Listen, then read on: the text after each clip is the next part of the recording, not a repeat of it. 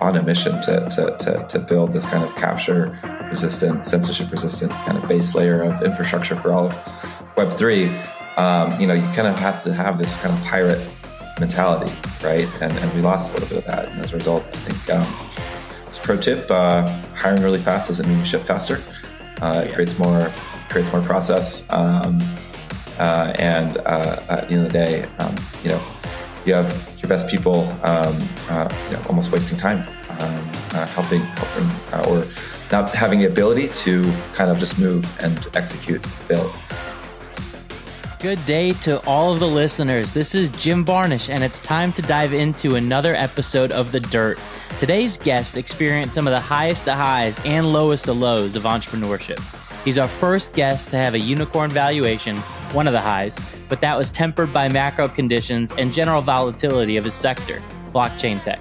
The company is Pocket Network. The founder, CEO, and guest is Michael O'Rourke. And Michael walks us down his path of hyper growth, simplifies the nomenclature of Web3 and blockchain, and more on this episode of The Dirt. My favorite part of this episode is when Michael and I jam on replacing key leadership and how hard it can be to make that call. If you enjoy this episode, please subscribe to our sponsor, Orchid Black's LinkedIn page, so that you don't miss any of the clips and follow-up content that we will be posting in the coming weeks. Okay, Michael, I have known you for quite a few years, and your story is a pretty damn good one. So let's take it from the top and bring us back to the early days of Pocket. Yeah, thanks for having me, Jim. Glad we get to have the opportunity to have the conversations we generally have just recorded. Early days of Pocket. Well, I suppose it'd probably be better to give a little bit of background, because it really starts at my kind of crypto, or really Bitcoin journey before there was crypto or Web3. I'm from the Dominican Republic, and moved to Tampa, Florida when I was 2 years old. But there's a couple things in my life that led me to Bitcoin in 2013. One of those being, having used Western Union, feeling that pain of sending money to family members over that service. And I also worked at a credit union, a couple credit unions here in Tampa, Florida, selling loans. And you kind of see I saw thousands of credit reports throughout those couple of years, selling loans, car loans, credit cards, these sorts of things. And you kind of see how crappy the financial system can be for some people. And that kind of primed me nicely for discovering Bitcoin in 2013. I really read it off of a Wired article and ended up in the Bitcoin subreddit, read Satoshi's white paper, and immediately drank the Kool-Aid and felt like this was something that could be world-changing. And it's pretty remarkable to see, basically 10 years later, having discovered it and starting to originally just buy Bitcoin. There was really nothing else I could do at the time. I wasn't technical or developer at the time. So I was really just reading a lot and buying Bitcoin on Coinbase at the time. But, from there, I learned to code. I was an iOS developer for a few years. And that was a fun journey. I actually studied international studies in college at USF. So I went from basically a history degree to learning to code. And from there, ended up at a startup in Sarasota, Florida, where I met my co-founders. And this was in 2015, 2016 timeframe. And for the first time, I met a group of people that covered for my own weaknesses. I had tried to start lots of little things in the past by myself, and none of it got past even the proof of concept phase before I gave up or just lost interest. So for the first time, I had this group of three others, so four total, that we really just bonded and were able to build something really interesting at the startup. And through that process, getting really close and starting to think about what else we could do after kind of our time at that startup had reached its conclusion. So, late 2016, this was after the DAO hack on Ethereum. If you're familiar with that, this was probably the most existential risk that Ethereum had ever been in, even to this day. Things could have gone wildly different at the time, but for us, we were just excited to be experimenting and writing some smart contracts. I was learning Solidity at the time. I started the Tampa Bay blockchain developer meetup. I was trying to, really, as I was learning by teaching, is really kind of the main impetus there. And started kind of going through the idea maze of, okay, we're getting deeper into this Web3 Ethereum thing. What can we build? And I don't know if you've ever read the blog post, I believe, by Chris Dixon, but he has this post called The Idea Maze. And we were effectively going through this process as we were experimenting, doing some random smart contracts. We had an original idea called Telcoin, where we wanted to tokenize your cell phone data and basically incentivize people to spin up these like 5G cell towers. But as we dove deeper into that idea, we felt like it was a little early. We even looked into building, an MVNO, mobile virtual network operator, where Verizon and these folks have to, by law, have to lease you their bandwidth. And through that process, we kind of stumbled across Pocket. And for context, to understand how this works, if you're a regular software developer and you deploy some code, on a server somewhere, generally that code can be changed, with a quick push and an update, right? What was really, truly mind-blowing about being able to deploy my first smart contract is deploying this hello world contract that only I could edit or only I could adjust. And the fact that this just lived on this decentralized computer that, no one really knew how it worked, but we just knew that, I could deploy the smart contract and, I could give it whatever rules I wanted. I could say, only me or only specific people, or, you could send money to it and, you could actually program that money. And this just got incredibly inspired and excited. And I had read throughout the years a bunch of different forum threads. There's a couple really original forums, particularly the Bitcoin Talk forums and the ETH research forums. And if you go down to the ETH research forums and search for incentivizing full nodes, you might see a couple of posts from me from 2017 timeframe. But there was this whole problem that people were highlighting at the time where blockchains were getting more cumbersome to run. You're getting to 100 gigs, half a gig, a terabyte, even in some cases. And this kind of took away from the vision of allowing anyone to kind of operate their full node and, kind of own your data, right? And the context I would put this in is, Web 1 was read, Web 2 was read and write, and I'd say Web 3 is read, write, and own, right? And a big part of this vision was really to enable people to be able to access this data from their nodes, right? But the problem is that the space started growing so fast that these nodes started getting so fat and big that they became impossible to run. And I think really the one of the first people to kind of switch in this paradigm was actually Coinbase back in like 2012 timeframe, where I remember reading an article or a story about the two co-founders of Coinbase and one saying, hey, this has to be maximally decentralized and people need to run their own Bitcoin node to be able to transact on our software and our user experience. Whereas, Brian Armstrong, who's the current CEO of Coinbase, was like, no, we should abstract that from the end user because most people don't know how to run a node.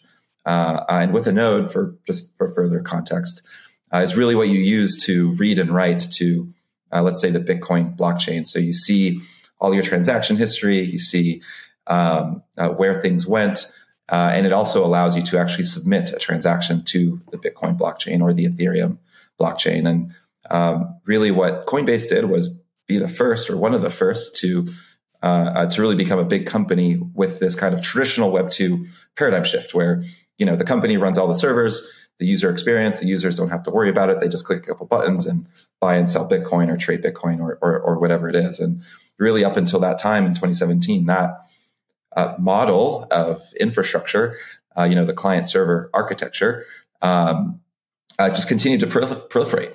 And what's really interesting is that, and if you want to compare it to Web 2, you have a bunch of companies that have to run their own servers, right? Because they have proprietary data. That's their IP. That's their, that's all their information that they own and they have to run.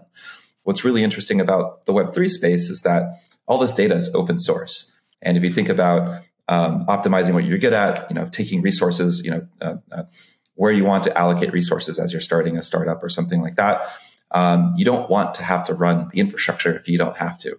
So as a result, from 2012 to 2017, really every dApp, every blockchain, everyone who was building in Ethereum at the time was basically outsourcing their node infrastructure to just really one company at the time. And this is really important because we're kind of in this space. I am in this space really to kind of avoid, let's call it capture of, a couple entities, which is really, we've got a couple of bottlenecks in the world today, whether it's in the financial rails or social media or even, Amazon Web Services, for example. And the important part about nodes is that they provide the most primitive substrate for people to be able to interact with blockchains. And if you, listening, believe like I do that the space is going to be as big, if not bigger, than the internet, having a protocol, having an open public good that provides most of this infrastructure rather than a private company is a net benefit to the world.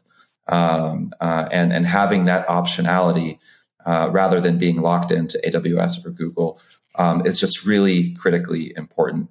I think as we are really, rebuilding some portions of the internet here, it's really interesting to see folks who are OGs in the early internet days in the late 80s, early 90s get re-inspired to come back and build in the blockchain space because they actually see this kind of original idealistic excitement of what's possible now.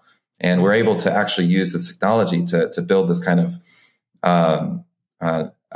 infrastructure, for lack of a better word, to really be able to provide not only something that is, let's call it capture resistant or censorship resistant, but actually cheaper and faster and more reliable as well.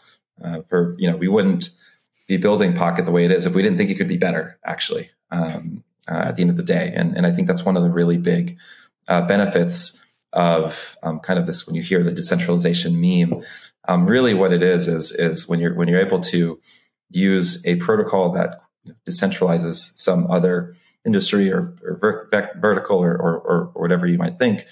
It's really because that other existing vector has become ossified and captured, right? Which is why Bitcoin really grew, right? Because people are frustrated with the banks and financial system and an extremely ossified system. As interestingly enough, the timing of our conversation today, we're seeing some of the ramifications of that, and that's where really this space shines is really kind of breaking open and giving optionality for folks where they otherwise wouldn't have. But that's really kind of how we think about Pocket, and that kind of really led us into really thinking about, okay, how do we build a blockchain or a protocol that can do this, right? And that really took a couple of years to really finalize the design before we actually launched the thing. So you threw out this term Web3 a few times. Just for those listening that might not be an expert in the space, what is Web3 versus Web 2 versus Web 1.0? Yeah, so to take us, I use read, write, and read, write, own as a metaphor, but I'm going to even take it a little bit higher, a little bit more abstract. I really view Web3 as a coordination technology that is really the first internet native coordination technology. There's really only been a handful of these in the history of humanity that have continued to exist. I think the first one was the invention of religion, depending on your timeline, 5,000, 10,000 years ago.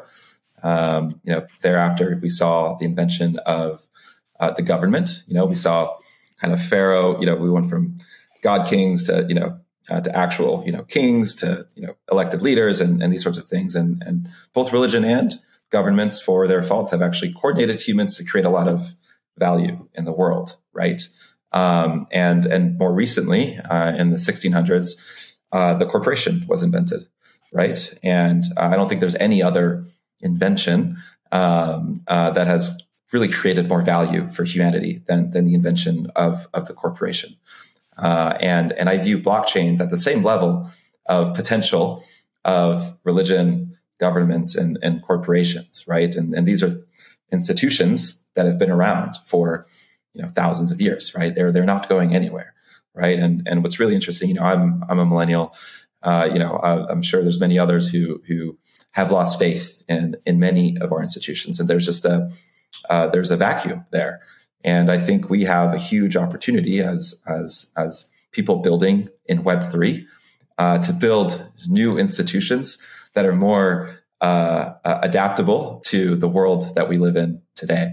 And these are going to take so many different forms. In my view, I frankly already view Bitcoin and Ethereum as some form of early institutions.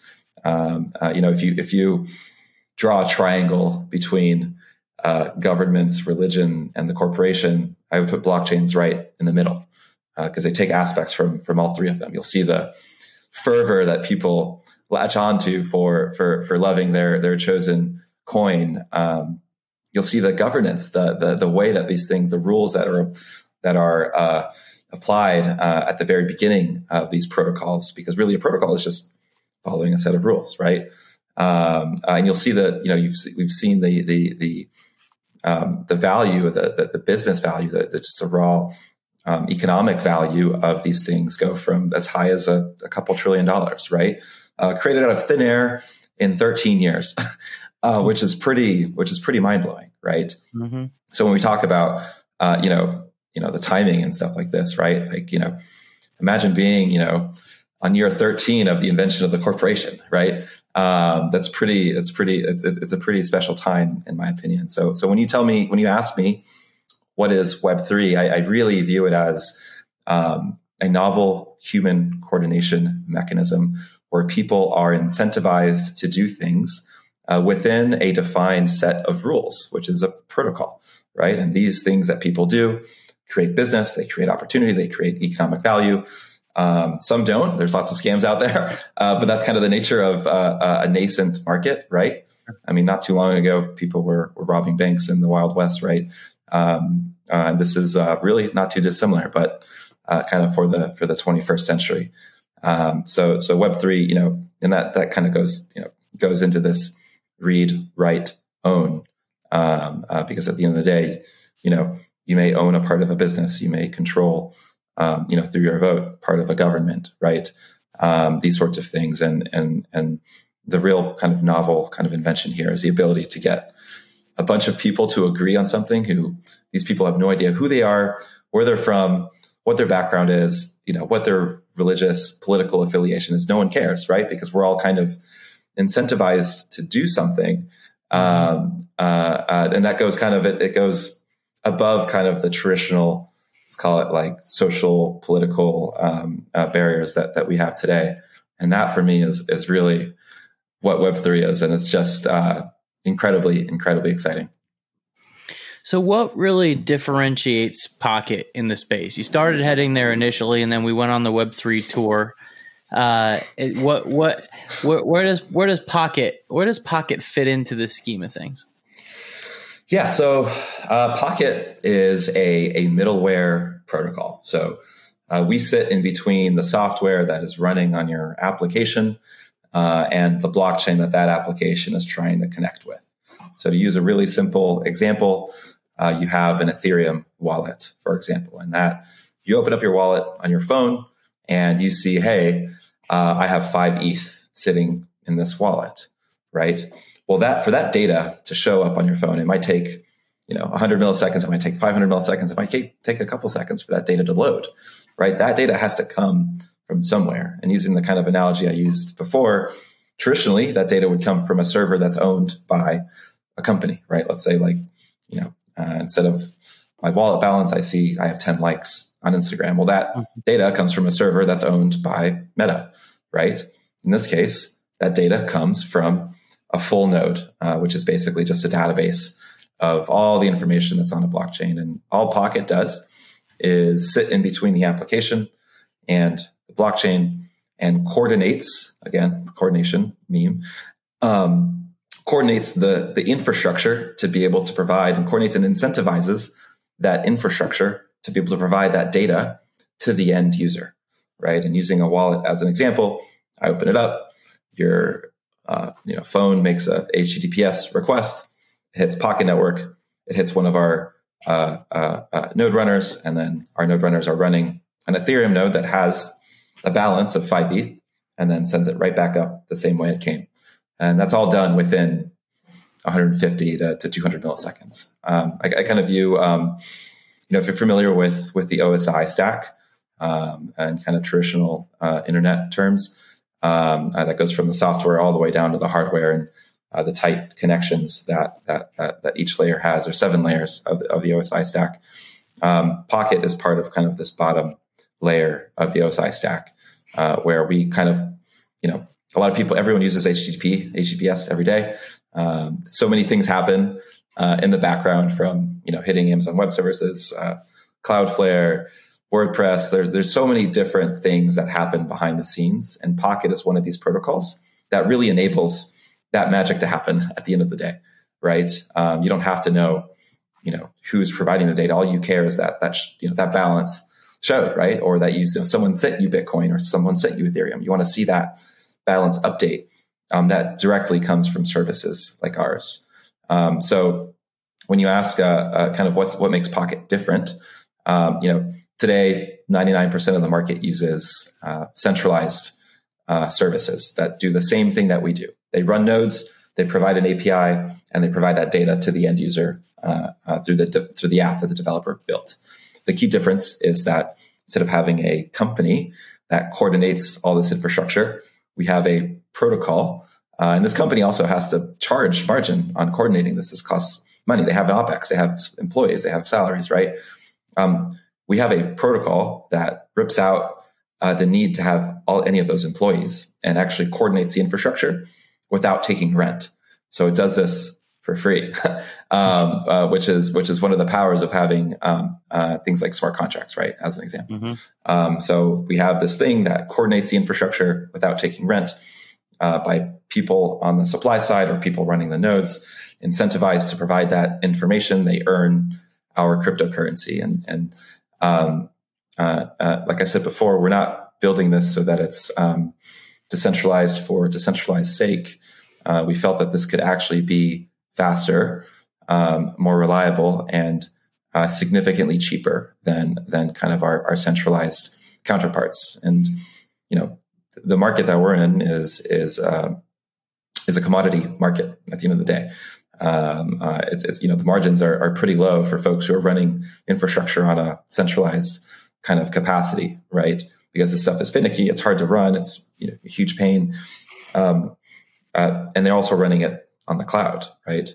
Mm-hmm. Today, about 70% of our network of about 22,000 nodes are running on bare metal, which is about 5 times cheaper than the cloud.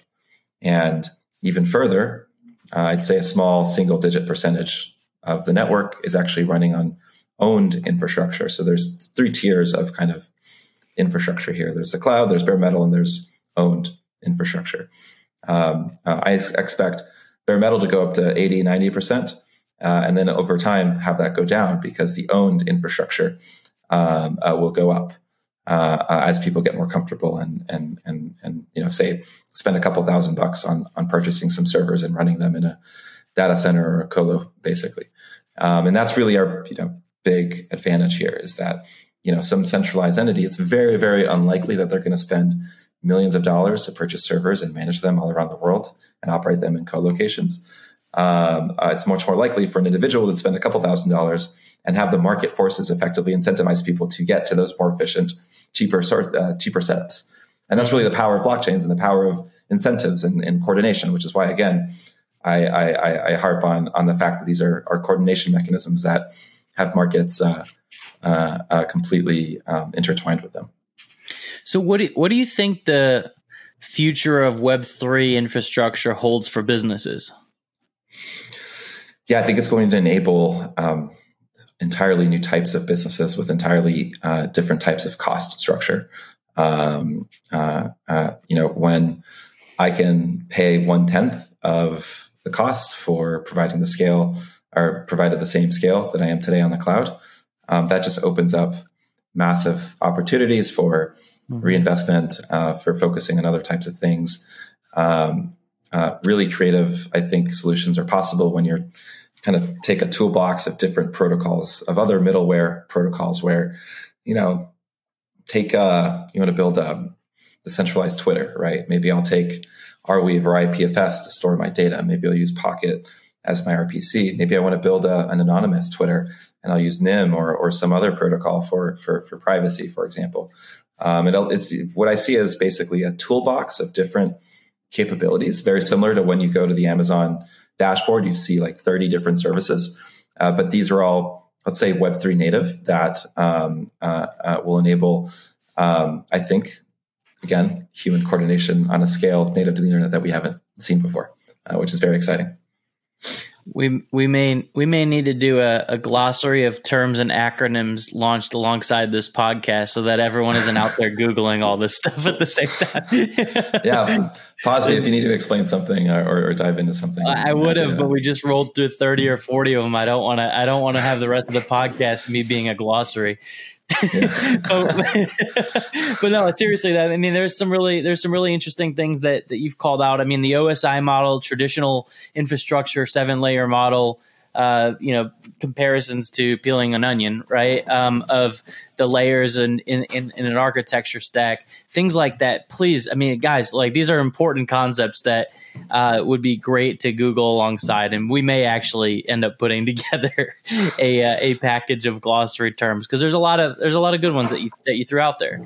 So before I become a syllabus or encyclopedia overnight, let me change the tune a little bit here and talk about your growth and Pocket's growth. And you guys have experienced some incredible shifts, both macro in terms of the environment around Web3 blockchain and also, regulatory alongside of that.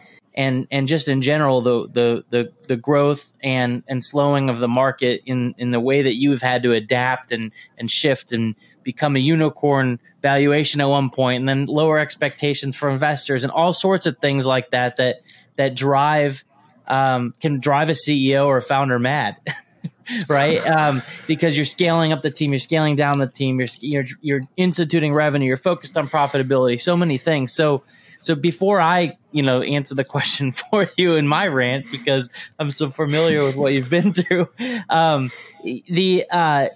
first, let's start with what were the expectations of Pocket initially that you had in terms of growth compared to what ended up happening over the last few years? Yeah. So just to contextualize a little bit, I mentioned we started thinking about this in 2016, early 2017. We raised our first funding in 2018, and about 2.5 years later, we finally launched the protocol itself. And I like to think about it in 3 phases. With this first phase, we did this 0 to 1 invention. Pocket is truly novel, even compared to its peers across the protocol blockchain space. We're using a different economic model. We forked some of the consensus stuff or some of the core code that operates these things, and we were kind of in uncharted territory from the beginning. And that first year was really spent just fixing things. To be honest, we had several chain halts, which are very, very, very bad. You don't want to have a chain halt. Blockchain is supposed to move continuously. We had instability with stuff like that. Our quality of service was also not good. I referenced 2 seconds loading. Pocket was taking 2 or more seconds to load early on, which no one's going to sit on their computer or their phone and wait for their balance to load for 2 seconds. So we were a small team of 15 people. We had grown up to 20 by 2021. But we were just a small team of folks kind of just hacking together solutions on this code that really wasn't ours, because the nature of the blockchain space is everything is open source, and it's very easy to fork and use other models and this sort of thing. So we forked some code. We made a ton of adjustments and changes and modifications, and we're kind of in this uncharted territory, trying to build out this network of nodes while trying to drive traffic and trying to build this blockchain at the same time, right? Mm-hmm. And things kind of came. I think we hit a couple inflection points in summer of 2021, where we were about a year old. We had just launched our flagship product. So we understand here, we're building a blockchain from scratch. We're operating all of this infrastructure. We have a DevOps team. We have a backend API team. We've got a front end team, and then we've got kind of the sales team that is trying to drive growth to this front end product that we built. So we've got, because there's not much out there, you kind of have to build everything basically, mm-hmm. Which is hard and painful and expensive. So we finally kind of got all the pieces together somehow after about a year of being together, or of a year of working on this. And our kind of KPI or the main metric that we use in Pocket is this idea of a relay, which is basically an API request, right? You do an API request and the node serves it back, and that counts as one unit within the protocol, right? And we had a couple really important things. One, like I mentioned, we got stability on the consensus side of the protocol. And we got the quality of service and the speed and the latency down to about 500 milliseconds, which, while not fast, if you're a Web3 developer, 500 milliseconds was fast enough for many things that people were building at the time. And we made two really important decisions that summer. One, we decided to subsidize all of the traffic for folks to help bootstrap the network and prove that this thing called Pocket Network could operate at scale, because we're trying to get people to use the thing, and we're doing 10 million requests a day, and that app alone is doing 100 million requests a day, and they're just like, how the hell am I going to trust this little protocol to send all my traffic, when at the end of the day a developer or anyone operating a business really just wants their infrastructure to work, right? Mm-hmm. There's a saying, or people don't notice infrastructure until it breaks, right? And we were kind of in that position. So we made the decision to subsidize all the traffic. So in Pocket, I'm not going to get into super deep detail of how it works, but basically we paid for the traffic with our POCT cryptocurrency, our tokens, basically at the end of the day. And that allowed us to say, hey, to give us a try, we're free, basically, at the end of the day. And the other really important thing that we did was we decided to add as many blockchains as possible. At the time, it was really only the major ones that were very heavily supported, like Bitcoin and Ethereum, Matic at the time. Then there were a couple others, but there was a ton of other new blockchains coming out that were either very, very sparsely or lightly supported, or not supported at all. So with their needs and our kind of crickety thing, we kind of started to gain some adoption through that. And at the time, this was probably July 2021. We were doing about 10 million requests a day, or relays a day, through the network. And I remember setting a goal. We had our offsite in October of that year, and we were hitting from June or July to October, we were hitting about 30 to 40 million requests a day. We had set a goal, okay, let's hit 100 million requests a day by the end of the year. Well, we ended up hitting 300 million requests by the end of the year. And from June or July, we actually hit, 1 billion requests a day in about 10 months. So by about April of 2022, we actually hit 1 billion requests a day. And let me say that caused, for me as a founder, the year of 2022 was by far the most difficult year I've had operating Pocket. Operating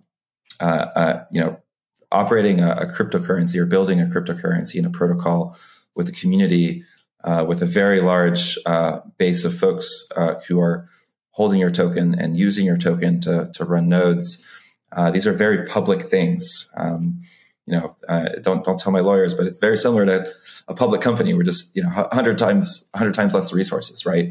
Mm-hmm. And through that massive growth, expectations for what we were capable of doing went through the roof. No one knew about us before this. Like really, no one knew about us. And really last year was a whole process of contending with these expectations, dealing with the public markets, the token going up to an all-time high and then going down to basically the prices that we launched at, right? And this, mm-hmm. This causes a whole bunch of noise and a whole bunch of issues. And while we're growing, things are breaking. And, we hired our now COO, and he went and grew the team from, we were 20 people 22 people in our offsite in October to almost 80 people a year later. And that by itself comes with its own challenges, despite, notwithstanding all the other exogenous things that are happening within the markets and everything like that. And is really a process of understanding and really making a ton of mistakes, to be completely honest, in terms of putting people in the wrong positions, hiring the wrong people, learning about that, learning of really what we need, understanding what the baseline of expectations of excellence to really kind of meet those expectations that everyone else had of us. And it was really just a roller coaster of a year. Having more capital in the bank than we ever had before, as well. We had really up until we launched, we never had more than 3 or 4 months of runway in the bank at any one point in time, and twice we lost. We went to the edge and almost couldn't pay payroll until a couple of days previous or a week previous, right? Mm. And contending with that, telling ourselves, yeah, we'll never spend money, and then we end up spending and wasting a ton of money, right? As an example, and these are just kind of lessons that I feel like they're hard to learn unless you experience it at the end of the day. And you've got so many different constituents, so many stakeholders across the board, and you're trying to make the best decisions you possibly can for everyone, right? And then we go from launching this thing and growing the thing to that was really kind of phase 2, right? To then saying, hey, we grew a lot. Let's now, we've proven out the value prop. People are willing to use us. It's a very different conversation when we're doing $1 billion rather than, mm-hmm. 20 or 30 million. Okay, let's monetize this, right? We feel like we can charge. We feel like, the quality of service, the latency got down to about 200 milliseconds, which is on par with our centralized counterparts. So we have a decentralized network of nodes that we don't control that are incentivized to provide this data. And the quality of service is on par with our centralized counterparts, which in my opinion is one of our biggest achievements, because many people said that this wasn't possible before. I mean, many people didn't fund us because they said it wasn't possible, right? And now it's this shift from building this protocol to building this business on top of a protocol, which is a whole complete different paradigm shift as well, in terms of just how you operate a company, right? So then just going through this evolution last year, and there's a big there's a whole word called progressive decentralization that's thrown around. That's, I think, an investor that I really deeply respect coined, and I'm not a huge fan of the word. I prefer the word pragmatic decentralization, and what I mean by that is, when you say progressive decentralization, you're kind of starting out as a centralized company and kind of figuring it out as you go. The challenge with that is that you have kind of traditional business incentives that clash against the incentives of building this public good, right? Because mm-hmm. you want to give things away. It's kind of counterintuitive, but in blockchain land, the more you give away, the more value accrues to the protocol, right? So you have these, if you're progressively decentralizing, if you don't have those right guardrails in place, it's very easy to kind of veer past and go down a different path. But thankfully, we, I think, pragmatically decentralized and kind of built these guardrails from the beginning and said, hey, our nodes need to be decentralized and our governance needs to be decentralized.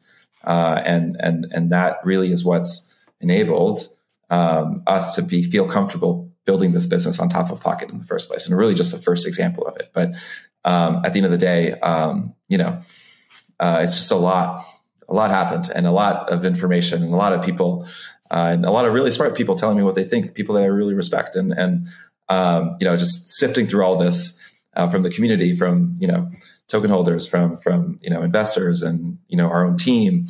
It was a lot to take in, but 6 to 9 months later, things are feeling much more stable, and I think we've ended up, getting to the other side of it. But it was truly a roller coaster. So let's unpack a couple things there. First, the team. How did the team adjust to that hyper growth, and then slow down, and then back to building a sustainable business? Like how did they adjust during some of those twists and turns? It was hard. If I had to do it again, I wouldn't have grown so fast. We had attrition. We lost some really good people. We lost some of the culture that I think that really was important with what we're building. If we're really on a mission to build this kind of capture resistant, censorship resistant kind of base layer of infrastructure for all of Web3, you kind of have to have this kind of pirate mentality, right? And we lost a little bit of that, and as a result, I think it was hard. Things. It's a pro tip: hiring really fast doesn't mean you ship faster. It creates more process. And at the end of the day, you have your best people, almost wasting time, helping, or not having the ability to kind of just move and execute and build, right? That was probably the hardest learning lesson that I had. That led to us going from 20 to almost 80, and we ended up going down to 40. Right over the last 3 to 4 months, and when you ask how the team reacted, it was just go. Things happening, and you kind of get lost in the fog of war in many ways, and looking back into it, if I could have redone things, I definitely wouldn't have hired so fast, but.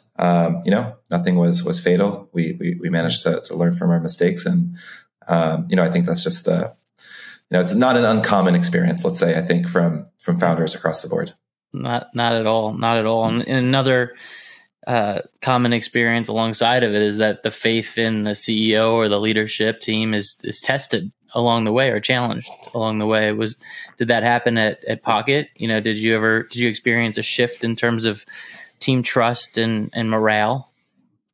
Absolutely. I think less so internally. There's definitely a little bit internally, but it's more so externally. Early 2022, we were, kingmakers, right? Everyone's like, oh, doing the best, everything. Everyone's making a ton of money. We're doing a ton of relays, right? And then when things go south, it's a different story. And admittedly, definitely. I definitely made far from the perfect decisions at the time, but I think a lot of it was fair. But at the same time, you got to be able to adapt and adjust. And if you don't, it's adapt or die, right? And I think at the end of the day, you just need time to prove things out, and people can make their own judgments as time goes on, right? But when you're in the heat of the moment, things are flying at you, and you just kind of got to, hold faith that you are making the right decisions at the end of the day, right? Obviously, I'm taking feedback from so many different people and processing it and trying to make the right decisions as well. I'm not making these decisions in a vacuum either. So, that was definitely trying, and we're definitely much more steady now. I think we're proving some things out. I actually get a lot of 2021 vibes from where we're at today, where we kind of had no relays, quality of service was getting better. Just we have a higher baseline today, right? And those expectations are also higher. And I would anticipate that we'll be better prepared to exceed or match those expectations as we continue to figure things out. What was the toughest decision you had to make along the way? Oh man, toughest decision. I think probably letting go of my early key leaders. That's probably the hardest thing to do at the time. You work with people for so long, and they get you to where you are, and being able to. It's very hard to go through the mental process of acknowledging, like, okay, this person has been with us for so long. They've been so loyal. They've done so many things. But realizing that, they're not able to help for the next stage that we're trying to get to. I think that those kinds of conversations are by far some of the hardest conversations that I've had over these last couple of years. Yeah, those conversations are always really tough. Even when it's the right thing, and even when the other person knows it's the right thing, doesn't make it any easier. Yeah. So, we look down the road a few years from now. Where does Pocket sit? Where's the company at in a few years? Yeah, we're at we've launched the new version of Pocket. We've been rebuilding it from the ground up. But I view Pocket as will be a mainstay for kind of Web3 infrastructure. From less than 1% of market share to 10, 15, 20% potentially of kind of this kind of RPC or infrastructure market share. I think I hope that people will look at our model that is truly novel and unique. It has made it challenging at times to convince people that this is the right decision or to raise money. That more people have forked and copied our model. That our governance as well has continued to improve, and also that people look at it as a model example of how to operate a public good at scale, which I think we are in the middle of proving. Having our eye on some of the future exciting stuff that I think can be built on top of Pocket when it comes to some of the novel things that could be built using the architecture of the protocol itself, given that we have a decentralized network of nodes that are permissionless, right? I would anticipate us not being the only folks driving business to the protocol. That's going to be a huge deal. There was something that happened last year with an anonymous mixer called Tornado Cash, and I don't know if you read about this, but basically, the government clamped down on this mixer, and the team that were operating Tornado Cash started using Pocket Network since it's a decentralized version of being able to host and operate these nodes. But the challenge was that due to just constraints and trade-offs that we have to make, we were the only ones that had to serve that traffic, and we had to shut that down. I hope in the future I can point them to, in a couple of years and say, hey, Tornado Cash or anyone else, use our SDK and truly use the infrastructure in a permissionless manner is really one of the most exciting things for me. Exciting times. Pocket, Web3, just in general. To close us off here, I always ask the same 5 kind of key questions around your growth and your company's growth. And the first one is, what is the top metric or KPI that you are relentlessly focused on? Yeah, I'd say protocol revenue. So this is the ability for to close the loop of the supply and demand marketplace of Pocket. And that results in, at the end of the day, protocol revenue. Nice. All right. Second one is a top tip for growth stage founders like yourself. The feelings you might feel may feel very wide in reality, what's happening, it's likely, you may perceive them as going very, very up and down, but in reality, it's probably not as good as it is and not as bad as it is. So as things are going haywire, keep that in mind, either on the good or the bad. All right. Favorite book or podcast that's helped you to grow as a founder? Favorite book or podcast that's helped me grow as a founder? Acquired.fm. Everything from Acquired. I love the super deep dives in the history of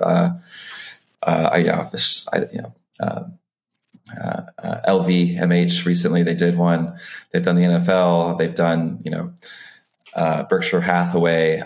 Just really broad set of the historical. TSMC. It's really cool how they dive into the history of these different companies. I would also put the Internet History podcast in there as well. I studied international studies, basically a history degree. I love history, and it's really important that we don't try to reinvent the wheel when there's just so many stories that we can learn from. Yeah, the changing world order. All right, piece of advice that counters traditional wisdom. Piece of advice that counters traditional wisdom. Who is it? Oh man. That's a tough one. Piece of advice that counters traditional wisdom. Is it still traditional wisdom that the financial system is stable at this point? Unfortunately, it probably still is traditional wisdom. Yeah. Well, I would say not that. I would say buy some hard assets, whether it's property or gold or Bitcoin or something like that. Would be my personal advice. I'm going to throw out another one that you also said earlier. Hiring more people doesn't necessarily make things go faster. Yeah. That's the way. All right, last one. What is going to be the title of your autobiography when you've accomplished all you set out to? Throwing darts. All right, a little context. Yeah, sorry. That's I've lived my life by throwing darts and learning from my misses, I suppose. So my old blog used to be called Throwing Darts back in the day. Bullseye, baby. Yeah. All right, Michael, you've given so much to our listeners today, so I always allow for a little bit of self-promotion at the end. How can those listening in help you out? Yeah, I'd say if you're curious about Web3, go to our Discord, check out our forums. It's truly a really fascinating community. You'll see governance proposals. You'll see people running infrastructure. If you're remotely technical, try to run a node. Just if you're curious about Web3, honestly, I think Pocket Network, the community is one of the strongest examples in the space of a true Web3 community that is technically focused and not focused on number go up at the end of the day. So I would go to poct.network or forum.poct. That's POKT.network. You can Google Pocket Network. You'll find all the information right there. All right, awesome, man. Thanks for joining us. This has been wonderful. Thanks, Jim. It was a pleasure. If you loved today's episode of The Dirt, make sure you rate it on your favorite platform. And if you really liked us, go ahead and leave us an honest review. Thanks again for tuning in to The Dirt.